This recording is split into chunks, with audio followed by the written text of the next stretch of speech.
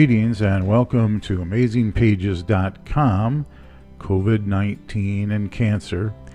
My name is Jim. I'll be your narrator. All right, let's get started. I may have mentioned in a previous podcast that to me, the math I was hearing from the government didn't make sense. But now it does. It looks like this could kill literally millions of Americans. But if we do things the right way, we may lose just as few as a couple 100,000. Like that's a few. I want to put that in perspective for you. That is 4 times the amount of individuals that lost their lives during the duration of the entire Vietnam War, which raged on from the 60s into the 70s. That was pretty horrific. If you've ever gone to see the wall, the memorial to the Vietnam deaths, where all of the individuals who lost their lives are inscribed in it, you'll get the feeling that, wow, that's a massive amount of death. This wall would be 5 times longer. So, and that's on the short end. That's on the short side of this estimate. So, I don't know. Is it an abnormal fear time? I'm a guy who is living with acute myeloid leukemia that I had a bone marrow transplant for that has now been deemed to have been ineffective. So I'm on some additional drugs. I'm in limbo a little bit right now because much of what my testing would be considered elective surgeries, and that's all on hold because of the situation at the hospitals with the overwhelming amount of patients coming in with this virus that need help. So, not only am I living with the fear of this looming cancer death as a possibility, but now I'm living with this super abnormal fear of having a death of COVID-19. I'm told the greatest people at risk are those who have an underlying condition, are over the age of 65, who have something like diabetes, high blood pressure, or a messed up immune system. So I check all those boxes. I'm 66 years old. I'm taking cancer treatment, which is chemotherapy, so my immune system was a wreck to begin with. Now it's even more of a wreck. I have diabetes. I have hypertension. So I'm pretty much ground zero for this. And it is with that in mind that I took very early steps of isolating myself. This is now, for most of America, their 17th day in confinement, with another 28 days to go. And for me, this is already my 45th day in confinement away from the world. And believe me, I'm extremely careful. The very few times that I've had to go out, I've worn masks, gloves, and I've carried disinfectant wipes with me and hand sanitizers. I've wiped down the gas station pumps and the pads and the credit card before, after, and during refueling when I needed to. I do the same and have been doing the same with the mail that comes in every day. I put on a pair of gloves, I grab the mail, I spread it out on the table, I spray it with Lysol, and I let it sit for 2 hours before I open it. Same thing with UPS packages or Amazon packages. I wear masks when I wear actually a double mask. I wear a cloth mask, and then I wear a traditional mask, I guess you'd say, under that. And that's when I go for a walk each day. And then I wear, of course, a really large hat to keep the sun off my head and my neck, because one of the things that I was told as part of my cancer therapy was to avoid the sun, since I'm now ultra susceptible to skin cancer. Yeah, you know, I mean, to me, it seems like, wow, I got like death is lurking at every corner. I try not to let that get me down. And this is not supposed to be talk about making you feel bad or making you feel bad for me. I'm just trying to express to you where I'm at and where most of the world, frankly, is at right now. You know, we have a lot of anxiety over what could be. I mean, I mentioned in a Facebook post that this seems a little Twilight Zone-ish, you know, like one of those old episodes of the Twilight Zone that you're just waiting for that little twist at the end. You don't know what's going to happen. But lots of anxiety, you know, a lot of anxiety, a lot of Twilight Zone-ish feeling here. And, you know, because of anxiety, it makes a lot of people turn to drugs to soothe that feeling. People got a lot of extra time on their hands. That's not going to be good in the long run.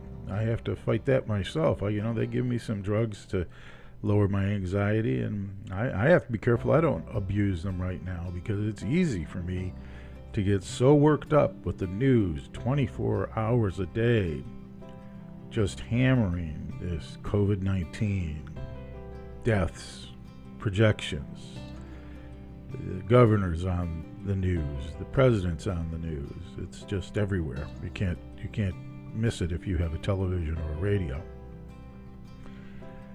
And of course, I've had to talk to my kids about this too. My kids range in age from 19 to 50, and some will speak to me and some won't. Can't do anything with the ones that won't. But the ones that will are at all different stages in their life as to just how they receive this information. I have my youngest son, who's fairly cooperative. Excuse me. He is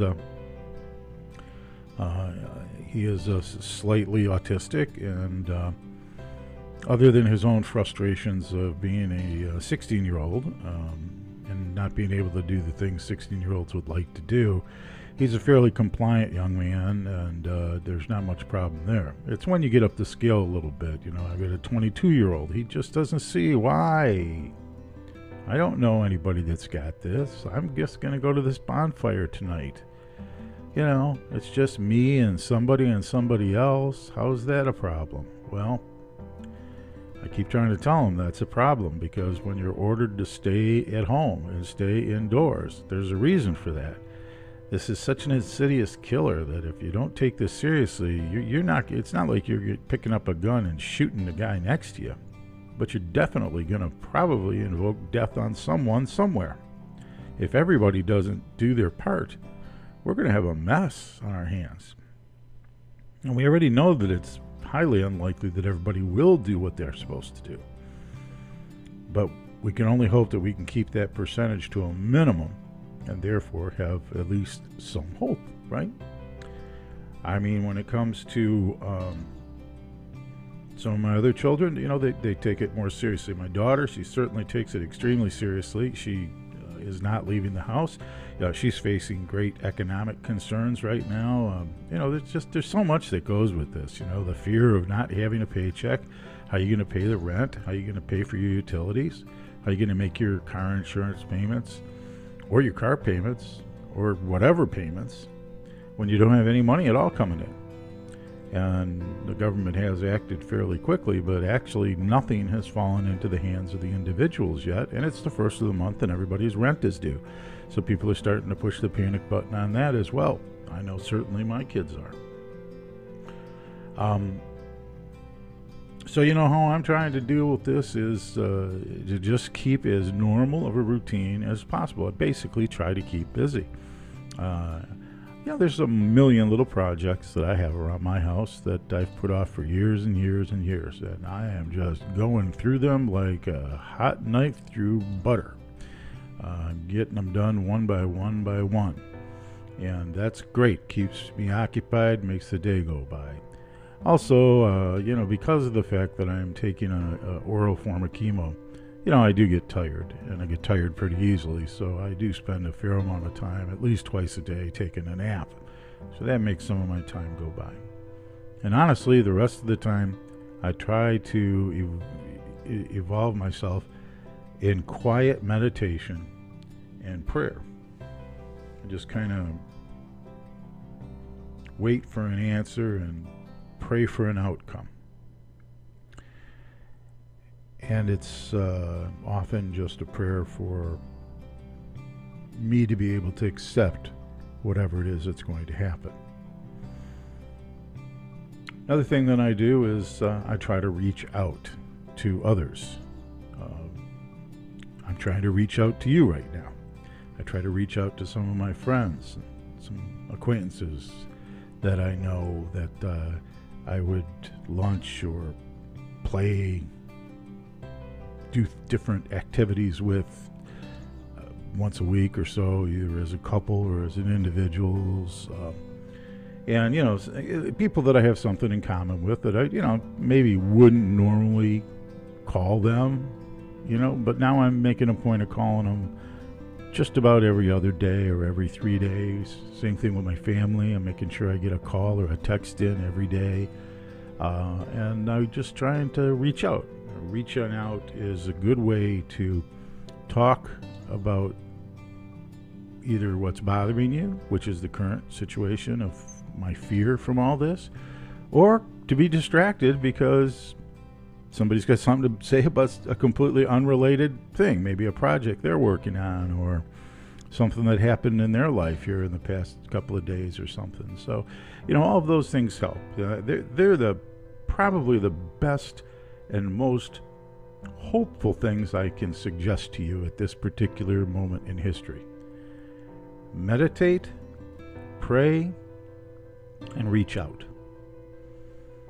Those are all basically things that are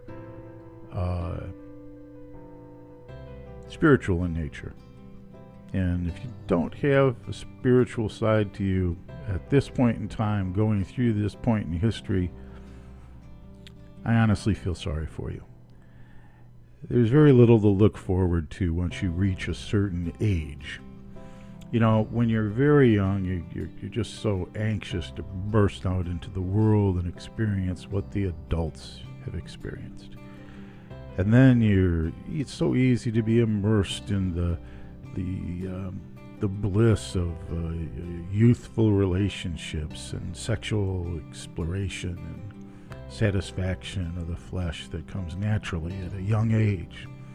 And then it's easy to be immersed in the childbearing years and the child-raising years. And then it's pretty easy to be immersed in your financial aspirations and your desire to earn money and collect things. And then the brakes kind of hit the tracks and you sit back and you wonder, gee, is this all there is?